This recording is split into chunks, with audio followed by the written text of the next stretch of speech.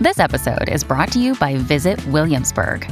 In Williamsburg, Virginia, there's never too much of a good thing. Whether you're a foodie, a golfer, a history buff, a shopaholic, an outdoor enthusiast, or a thrill seeker, you'll find what you came for here and more.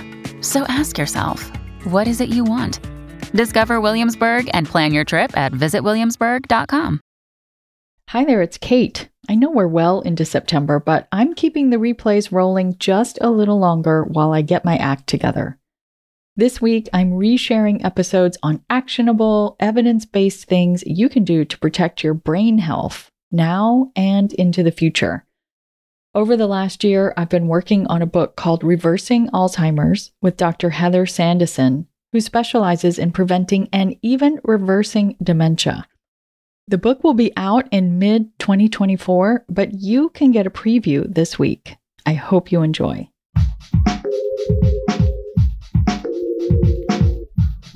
What if you could become a better person, not by working harder, but by allowing your inherent goodness to take the lead? And not because you're a bad person, but because there's something inside you that's ready for more. How to Be a Better Person gives you one tiny step a day you can take to be the person you want to be. My mission? To help you keep growing. Hey there, and welcome to How to Be a Better Person. I'm Kate, your host and the author of the book, How to Be a Better Person. This week, I'm coming to you with a series of episodes on brain health, what you can do now to take care of your brain health now and into the future. After all, 64% of all Americans say that their biggest fear about growing older is that they will suffer from dementia. And I share that fear. Both my grandmothers had significant dementia, and I really want to do whatever I can to make sure that I don't go down the same path. The brain is a complex organism in and of itself, with different lobes responsible for different functions, and there's still so much we don't precisely understand about how the brain works. And then the brain is also part of a complex system, aka your body. The state of your cardiovascular system will impact your brain, as the brain needs your blood vessels to deliver oxygen and nutrients and wash away waste materials. Your brain health is also highly linked to your gut health. And your sleep is linked to your brain health because that's when your lymphatic system takes the trash out of the brain and memories are sorted and organized. And if you have untreated sleep apnea, you could be experiencing little microdoses of oxygen deprivation all night long, which is harmful to the brain.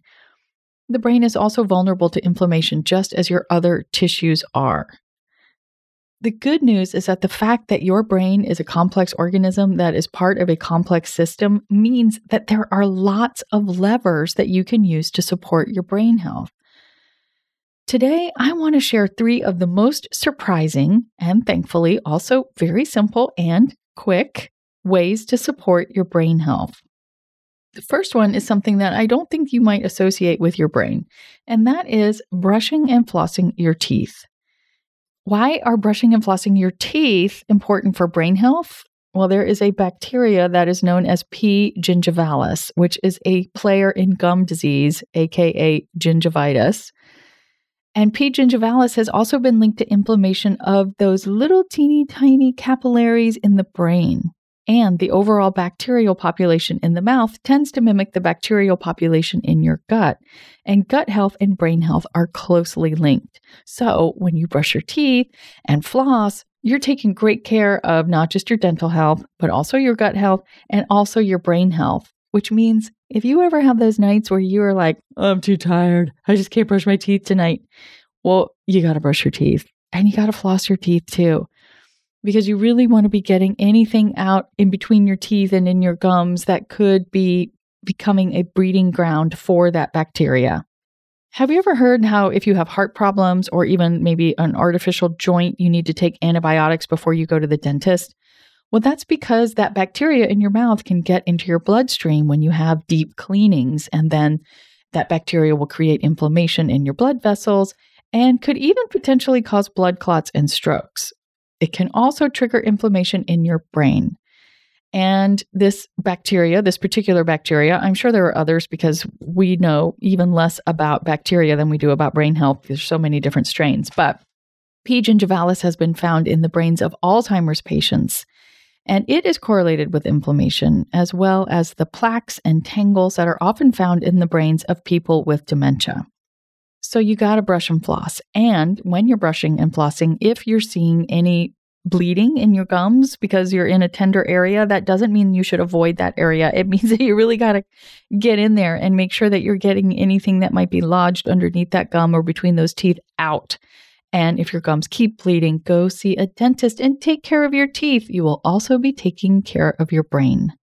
That's one surprising hack for brain health. I've got 2 more for you right after this break, so stick around. Mom deserves the best, and there's no better place to shop for Mother's Day than Whole Foods Market. They're your destination for unbeatable savings, from premium gifts to show-stopping flowers and irresistible desserts. Start by saving 33% with Prime on all body care and candles. Then get a 15-stem bunch of tulips for just $9.99 each with Prime. Round out Mom's menu with festive rosé, irresistible berry chantilly cake, and more special treats. Come celebrate Mother's Day at Whole Foods Market. If you're struggling to lose weight, you've probably heard about weight loss medications like Wegovy or Zepbound, and you might be wondering if they're right for you. Meet PlushCare, a leading telehealth provider with doctors who are there for you day and night to partner with you in your weight loss journey. If you qualify, they can safely prescribe you medication from the comfort of your own home. To get started, visit plushcare.com/weight-loss. That's plushcare.com/weight-loss. plushcare.com/weight-loss. This episode is brought to you by La Quinta by Wyndham. Your work can take you all over the place, like Texas. You've never been, but it's going to be great because you're staying at La Quinta by Wyndham. Their free Bright Side breakfast will give you energy for the day ahead. And after, you can unwind using their free high-speed Wi-Fi. Tonight, La Quinta. Tomorrow, you shine. Book your stay today at lq.com. Okay, welcome back. I've got 2 more surprising health hacks for your brain health. And the next one that I'm going to share with you is to open your windows once a day and to dust or vacuum regularly. What does this have to do with brain health? Well, we live in a toxic world, and it has been found that indoor air is actually typically significantly more polluted than outdoor air. I know that we, especially in the winter, want to seal our houses up against the cold and keep the warm air in. But that's actually not good for our health or our toxic burden because there are chemicals in cleaning products and household products and even things like couches and mattresses and carpets. And a lot of these compounds are neurotoxins. And so a really powerful and easy way to start to make better air quality inside your home is to open the windows. Now, I know it's winter. You probably don't want to be airing out the whole house and watching all your heat escape out the window, but you can at least open the windows in your bedroom for a little while right before you go to sleep. You need to have a cool bedroom anyway in order to be able to drift off to sleep. So you'll be helping yourself sleep better, and you'll also be refreshing the air where you're about to spend, 6, 7, 8, 9 hours, which is probably the room that you spend the most time in your house. And then the other piece of this is to dust or to vacuum, because a lot of the contaminants will settle in the dust and collect in those dust bunnies that are in the corners of your room and under your bed and under your couch. I didn't really realize that dust was actually kind of a source of toxins in the home. I never used to dust or really vacuum unless I spilled something. I just wasn't a proactive vacuumer. But once I learned that vacuuming and dusting is a really easy and effective way to make your home more non-toxic, I've started doing it proactively. In fact, I bought a new vacuum cleaner that didn't cost all that much money. It was about $250. It's made by Bissell. It's made for people who have pets. We also have a dog who sheds like crazy, but it has this bright white light. I've talked about it before in a previous episode when I was talking about things that I'm obsessed with. And it turns vacuuming into kind of like a game of Pac-Man, because you can see like, oh, look at all that dust over there. Oh, look at all that dust over there. I got to go get it over there. It's cathartic. It's movement. And now I also know that it is making our home less toxic. And that is a really wonderful thing. And then the final surprising hack for better brain health is strength training.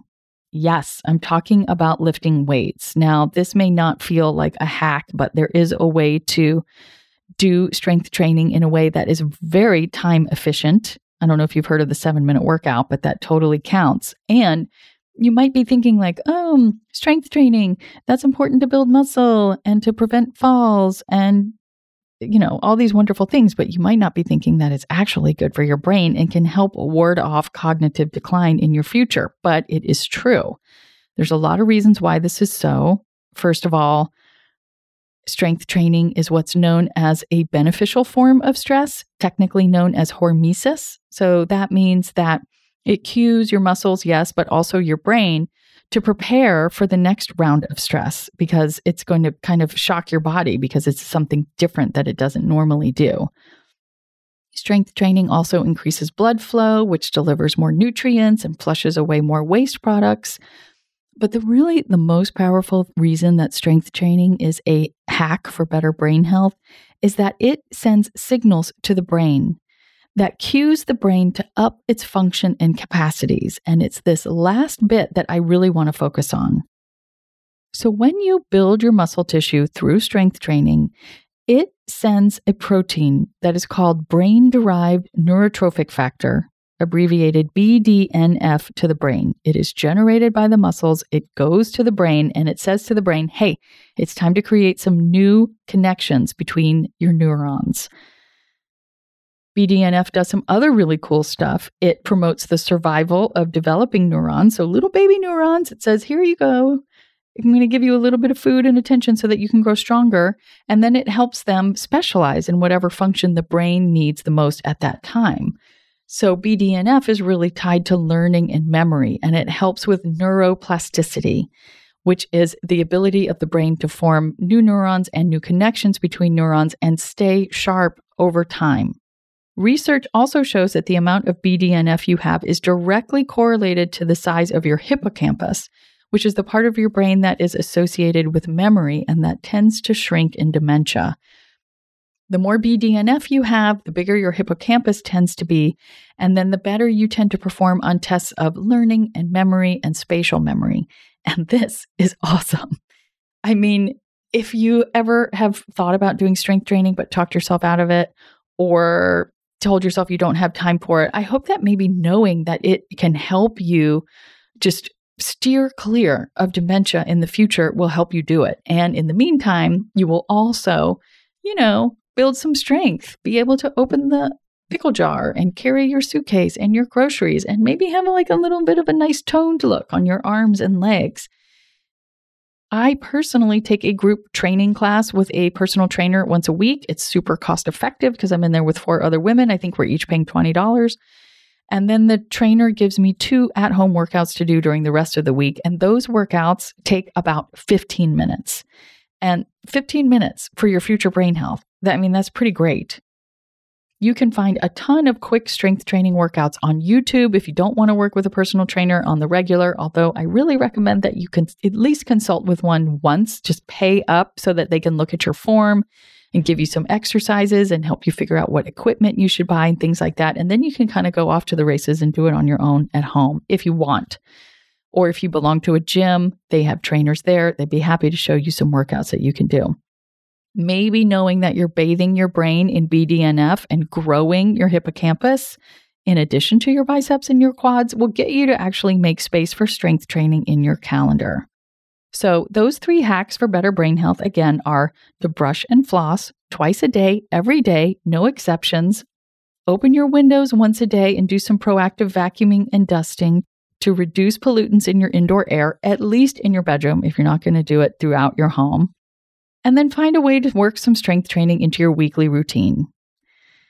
So remember, I'm down to 3 episodes a week for the foreseeable future. So my next episode will come out on Wednesday when I'm interviewing Dr. Heather Sandison, who runs a memory care facility in Southern California and who has the goal of returning her residents to independent living. Dr. Sandison is going to share with us some of the other things that we can do now that our brains will thank us for later. And on Friday, I'm talking about an overall approach to life that keeps your mind open and your brain sharp now and well into the future.